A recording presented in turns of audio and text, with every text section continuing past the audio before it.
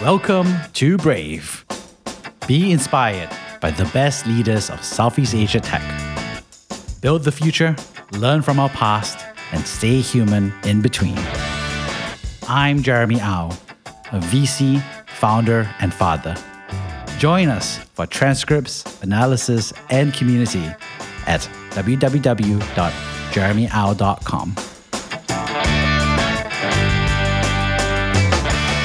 Hi, Derek. I'm so excited to have you on the show. You're someone who has been passionate about sustainability and making the world truly a better place for all. I'd love for you to introduce yourself for everybody.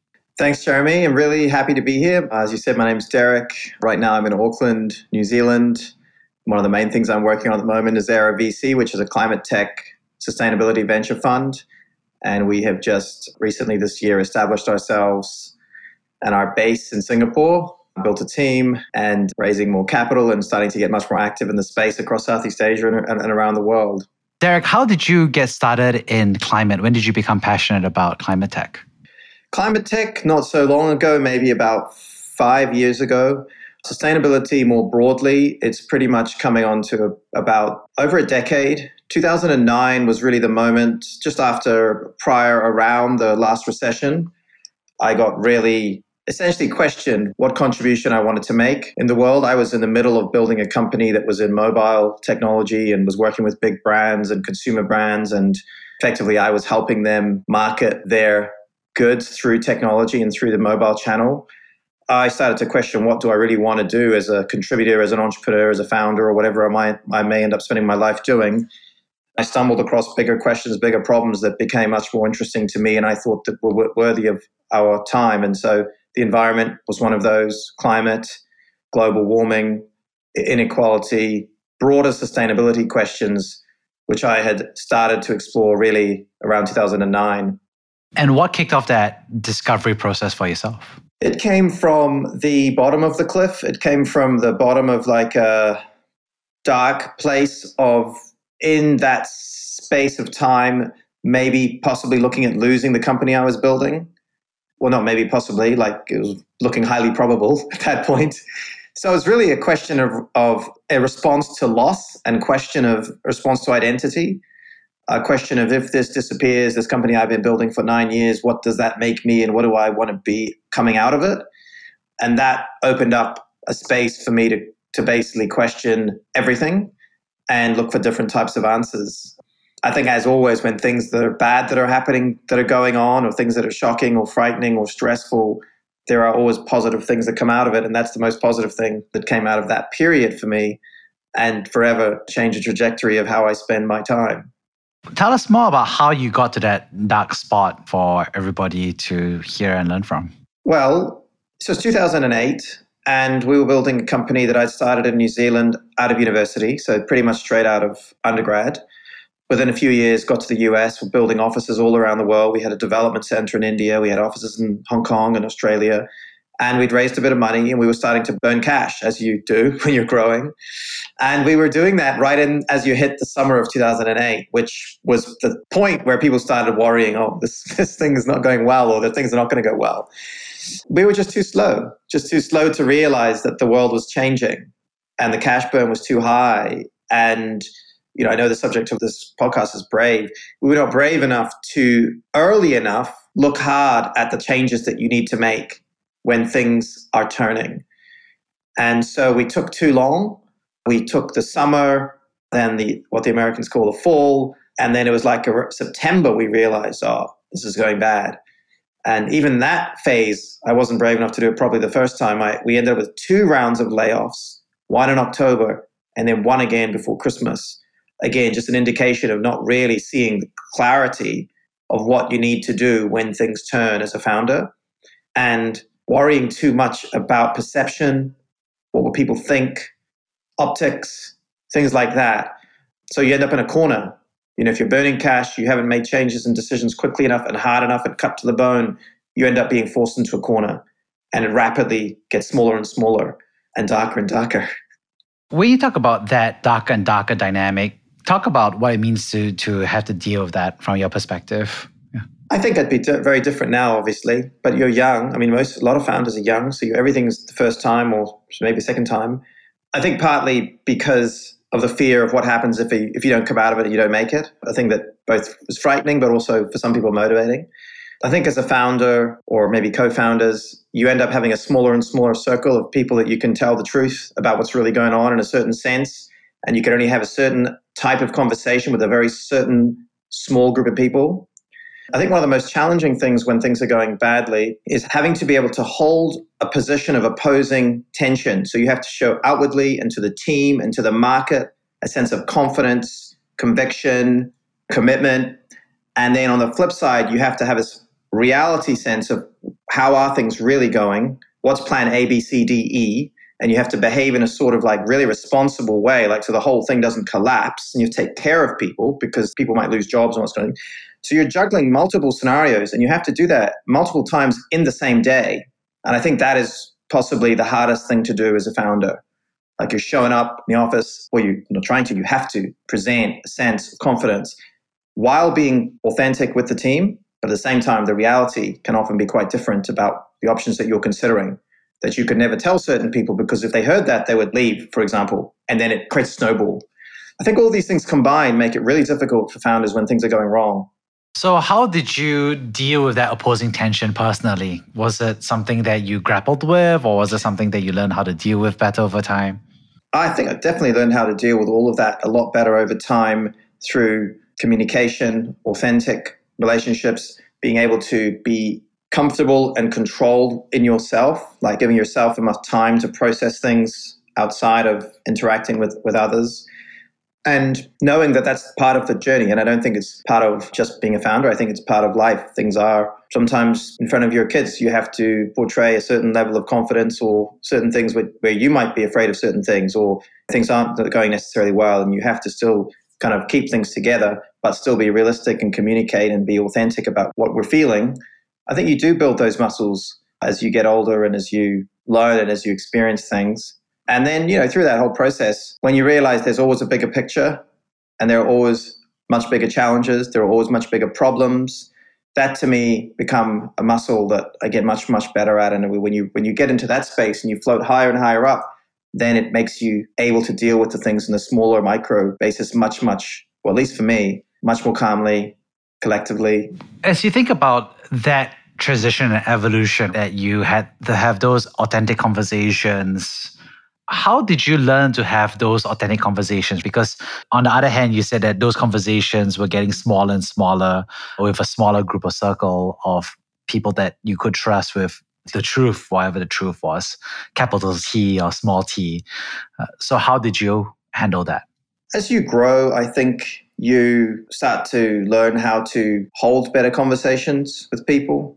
For a long time now, I've had coaches. And I think as you grow and you get through these cycles, you start to develop more skills, more toolkits for ways to confidently have difficult conversations. I think difficult conversations are something that people shy away from, but you have to have more of them to get more comfortable with them. And they do require kind of a mental preparation, thinking about how you're going to handle the situation.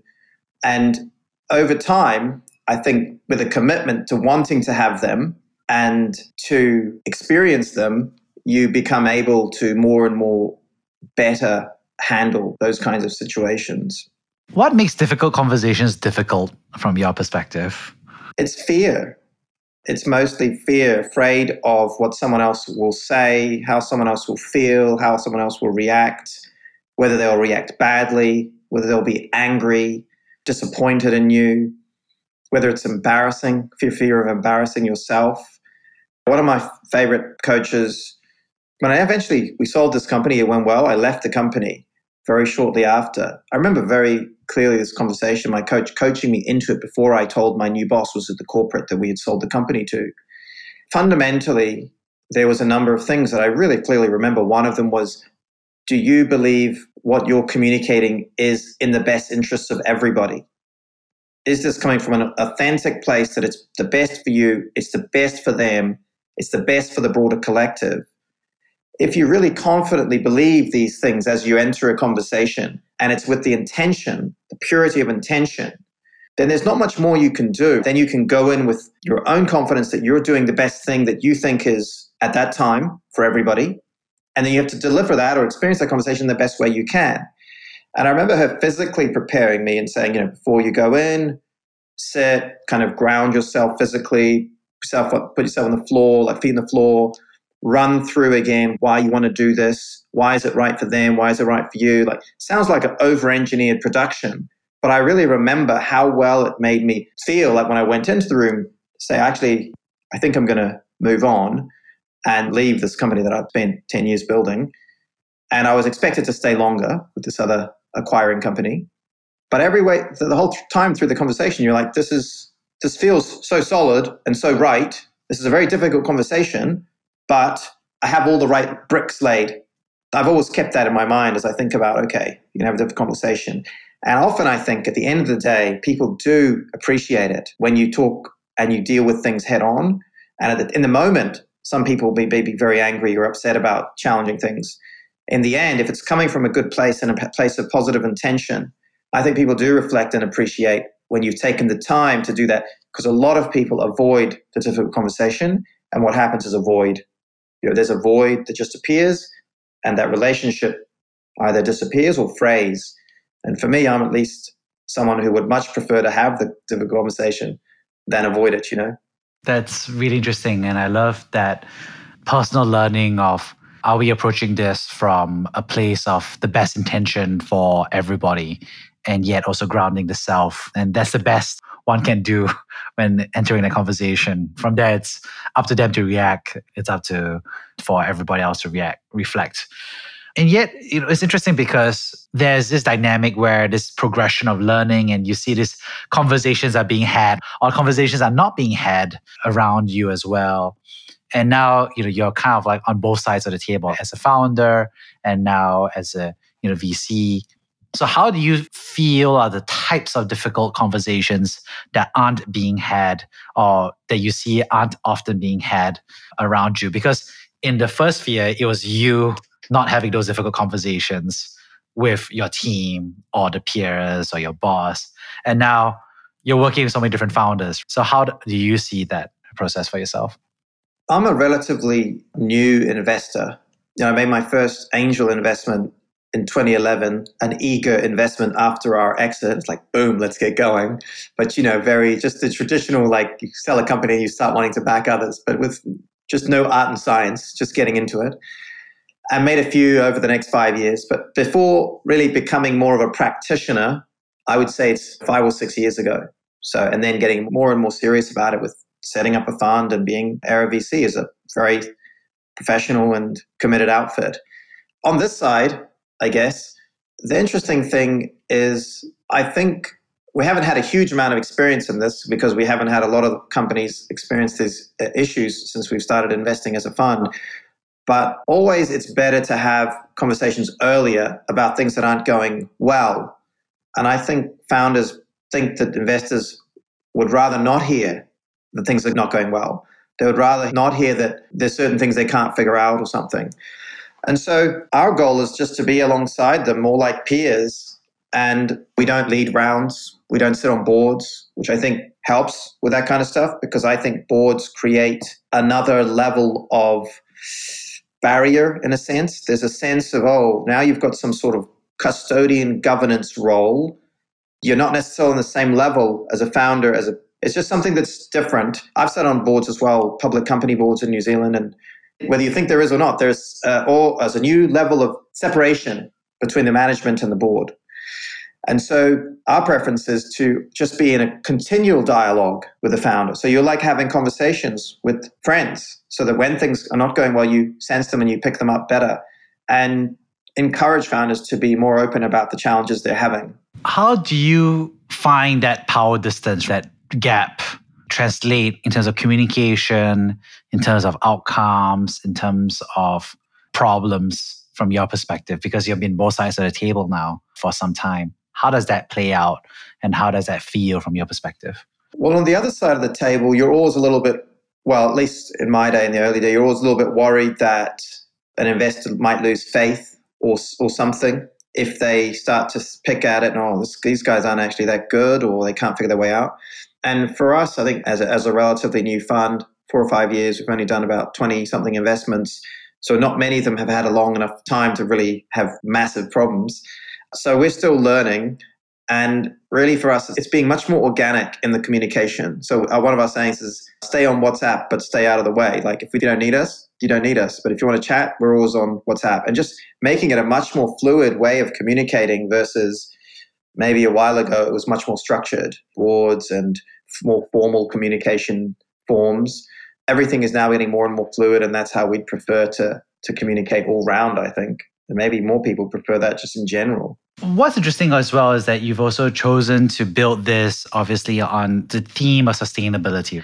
And what's interesting is that, historically, you go back 10 years ago, sustainability was like, okay, you're a hippie who loves the earth and you're going to be a nonprofit. And then the other track of it was, if you're a capitalist, especially a venture capitalist, you got to be hardcore capitalism, which is about don't care about the earth, just mind the earth and get whatever you need to extract. And if you do care about the earth, just divert it via philanthropy, donations, and volunteer in your own free time, your own capital, whatever it is. But those are two different schools of thought. And so there's this interesting dynamic where you've chosen to bring those two together. How does that feel? Is there still a tension between the sustainability and the capitalism piece? Or do you feel like it's come together? How does that feel for you in that Venn diagram? What I was exposed to most about 10 years ago when I started moving to this space and was building a non-profit group of leaders, CEOs from all around the world, really big companies and other kind of thought leaders who are thinking about these questions, was exposed to a different way to think about it. And there are lots of different expressions of this, and they go back to the 80s, the 70s, but different ways to describe it.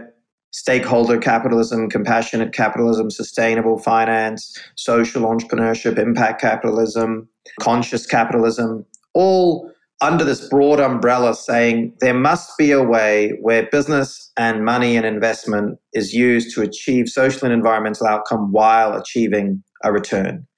And that's how the world should be. That's kind of the broader umbrella. And out of that comes things like B corporations, benefit corporations, for-purpose corporations, and a whole hybrid of things, and microfinance. And there's a whole spectrum of make a business that makes money and is sustainable, that does good things, all the way to where we are on the spectrum, which is invest in businesses that you think are going to turn $1 into $100 by solving issues in the world.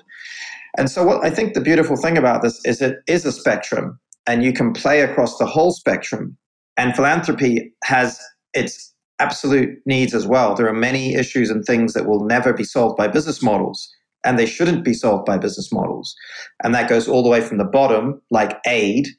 If someone is starving, then they need to be fed, all the way up to things like certain types of research that just don't have a business model. But on the other side of the spectrum, you have everything from microfinance all the way through to an era VC, climate tech VC. And for me, I'm convinced that anyone with any money, whether it's $100 or $100 billion, could develop a portfolio and an investment approach and a philosophy that invests in this way. Just have to find the different asset classes across the spectrum that do social or environmental good and provide a return. And equally, I'm convinced that if you want to build a company today, there are more than enough problems, social, equality, environmental, climate, and there's more than enough technology to empower you to build a very successful, meaningful company by merging the two. And it's not just climate, it can be anything. But there's so many big problems everywhere that business models can solve. And that's, to me, again, what I'm deeply committed to over and beyond Era VC's climate and sustainability focus. Even my own personal kind of angel investing, I look at things that have maybe a different return profile, but are still trying to solve some issue. And that, to me, is the generational opportunity for all founders now wanting to build companies. Like, there is ways to find amazing problems that you're going to build a company to solve. And I think that's exciting because it gives much more meaning to not just you as a founder, but to the team, investors. Your whole story it's authentically purposeful. As you think about that authentically purposeful search especially in the context of investment, how do you triangulate that with a meaningful rate of return? There is a certain commitment that you're making to the limited partners that is in a rate of return. And yet you're also looking for authentic purpose, as you mentioned, especially in the context of sustainability.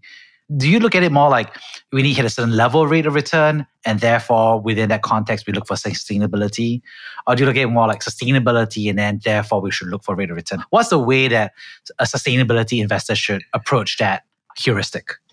Well, I think the answer is dependent on the return profile of the investor. And I think you can find an answer to fit anyone from low yield, 2% a year, I want to invest in water bonds, all the way through to where we are, where we want to invest in unicorns or decacorns.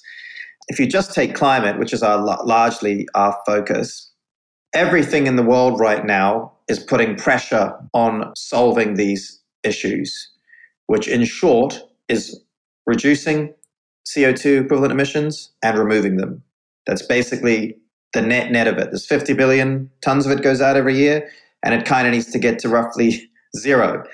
So in there are business models everywhere that will destroy the current incumbents that are emitting all the CO2, right? Whether it's a Tesla destroying a GM or the market cap and the value of, or whether it's a company that creates an entirely new way to construct buildings or concrete or steel that reduces CO2, or whether it's a company that creates new ways to produce dairy products or meat alternatives that aren't farmed, because farming is immensely intensive on CO2 and environmental degradation. So everywhere you look, there are multi-billion-dollar industries that aren't reacting fast enough to a changing requirement to be carbon neutral or even carbon negative. And anyone who can figure out how to create a substitute for that product that is carbon negative or carbon neutral is going to have, at least for the next decades, an exponentially growing demand base. So that's kind of why it meets the intersection. Secondly, you have a huge amount of political pressure. So you have carbon taxes, carbon border taxes, like in the EU. They've launched border taxes where if you're going to import commodities and certain types of materials into that region, if they have a higher carbon footprint than what they might get in the EU, you're going to be taxed. So now there's being pricing put onto non-carbon efficient, and it'll just get higher and higher and higher. Then you also have finance. So now you have finance, giant funds, whether it's KKR, BlackRock, Blackstone, all coming at it saying all down the line, everyone needs to be accounting for, investing in, solving, decarbonizing a portfolio. So then it's like a domino where everyone needs to look for those investments, which now starts to fuel the entrepreneurs needing to provide those solutions. Like it's every angle you look, the pressure is on to solve this generational problem. That means building massive, massive businesses that will displace incumbents. And so you can do that in a hugely profitable way because the incumbents are hugely profitable. Wow. Great for that actually very concise explanation about how to think about the heuristic for investors to get into sustainability investing. So on that note, I'd love to ask kind of like the last question here, which is, could you share with us a personal time when you had to be brave? Yeah, I'll go in a very different direction. You've set up your own podcast and conversation series. An area that we didn't touch today was a few years ago, I started a master's in religion. I have a very deep interest in philosophies of life, philosophies of how to live, frameworks for broader sense of meaning in the world. April last year, during the pandemic, as it was really peaking at the beginning and people were getting frightened, I decided to start my own conversation series online as a podcast and kind of like a live chat discussion, almost as a response to the anxiety I was having in this time. I had held off on doing something like that for a long time in this field of psychology and I would call it spirituality, on how we find meaning in the world and how we understand and navigate it. Because I always kind of felt, well, I'm not really qualified to have these conversations. What's my place to have that? And I just one day decided I would just email 10 people that I really admired, loved their books and loved their talks and the TED Talks and just loved the way they thought about the world. And they were either psychologists or authors or spiritual leaders. I said, look, I'm going to start a conversation series about how to live wisely during the pandemic. It's called Wiser Conversations. And would you come on? And for me, that took courage, because it's like, well, you've got no credentials in this department. And you're asking some of the most inspirational and thoughtful people in the world to have a chat with you. And of course, the amazing thing is overnight, the first guy was like, yeah, sure, let's do it. And I was like, okay, we're in business. That's all it takes sometimes, right? You just have to push through, push send, and the email comes back and you move on. What makes it difficult to press send from your perspective? Yeah. Because, you've done so much. You've built your own company, you've sold it, you had that difficult conversation, you've built the VC fund, you found a passion, and you still found it difficult to press send. So what about it was? Well, it's because it's a new realm. It's like you're a beginner again, like to talk to people about the biggest questions in life. And these people have written about them and thought about them for a long time and studied them. And you're a student. You're like the grasshopper. And I do love that. I love the beginner's mind, becoming a beginner again. But at some point, you look around, you realize, maybe I'm not a beginner anymore. Maybe I'm like 201 or something, because I've gone up a few levels. Sometimes it takes a little bit of courage to realize that in yourself. You're like, hang on, I can hold this. I don't think anyone else can tell you that. You have to figure it out yourself and go, am I ready to put myself out there? And that's what the pushing send thing is. I could easily have whipped up a podcast about startups and investing and building companies and companies dying, because that's like sleepwalking, right? It's like there's nothing to do there that's new in terms of like the fear. But to do a different type of thing where you've never been in that space, you have the same doubts. Like people think, oh, what does he think he's doing, having these kind of conversations about wisdom and what it means to live? I think it's always the same thing when you're growing and you're learning and you're the beginner. And then at some point, you got to realize, oh, I'm going to get out of my shell now. And that first step is like coming out is, I think, always a little bit frightening. And then once you do, you build confidence. You're like, I got this. I can do this. That first step, any reflections on how to take that first step? Well, for me, often I overthink it and I take too long. In this instance, in April last year, it was a rare moment where it was much more instinctive. It was like, no, this feels necessary and it feels like I need this. I need to do this. It was more of a feeling-driven thing than a thinking-driven thing. And I'm more of a thinking-driven person than a feeling-driven person. And what I learned through that was I really need to listen to my feeling instincts more and respond to them, like respond and move to take steps when I feel something. And so in the last 18 months, I have responded quicker to my gut and my instincts and my feeling aspects than I have to kind of like cerebral intellectualizing of things. I think different people are different, but if you are an instinctive person, you also might find yourself responding too much, like, oh, shouldn't have done that, should have thought about it a bit more. So I think you've got to find your balance and then make a decision. Like, okay, feels right, seems right intellectually, I'm pulling the trigger. Often it's just about taking action and doing something. And then once it's out of your hands, or once you've done something or asked someone or sent something or made that phone call, you're all of a sudden on your way. And then it's just about following through and not going back to bed and hiding under the covers. Derek, thank you so much. On that note, I'd love to wrap up by sharing the 3 big themes that came out of this. I think the first was actually, I really loved this theme of actually opposing tension that came up over and over again, actually. Obviously at the front where you talked about the opposing tension of being a founder, right? Of how to manage your own self versus managing the conversations outside, how to manage, to some extent, I would say the yin and yang of the different dynamics out there. And I think you shared that not just in the domain of being a founder, but also in the conversations in terms of being a VC, and even just now about being a beginner and the first step. So that I love that opposing tension and how in each of those scenarios you actually share a little bit about how you took the first step in all of those different dynamics, right? That beginner mindset and how you look beyond that, not just the intellectual, but also how you feel about it and being self-aware and being grounded. So just a strong set of insights there.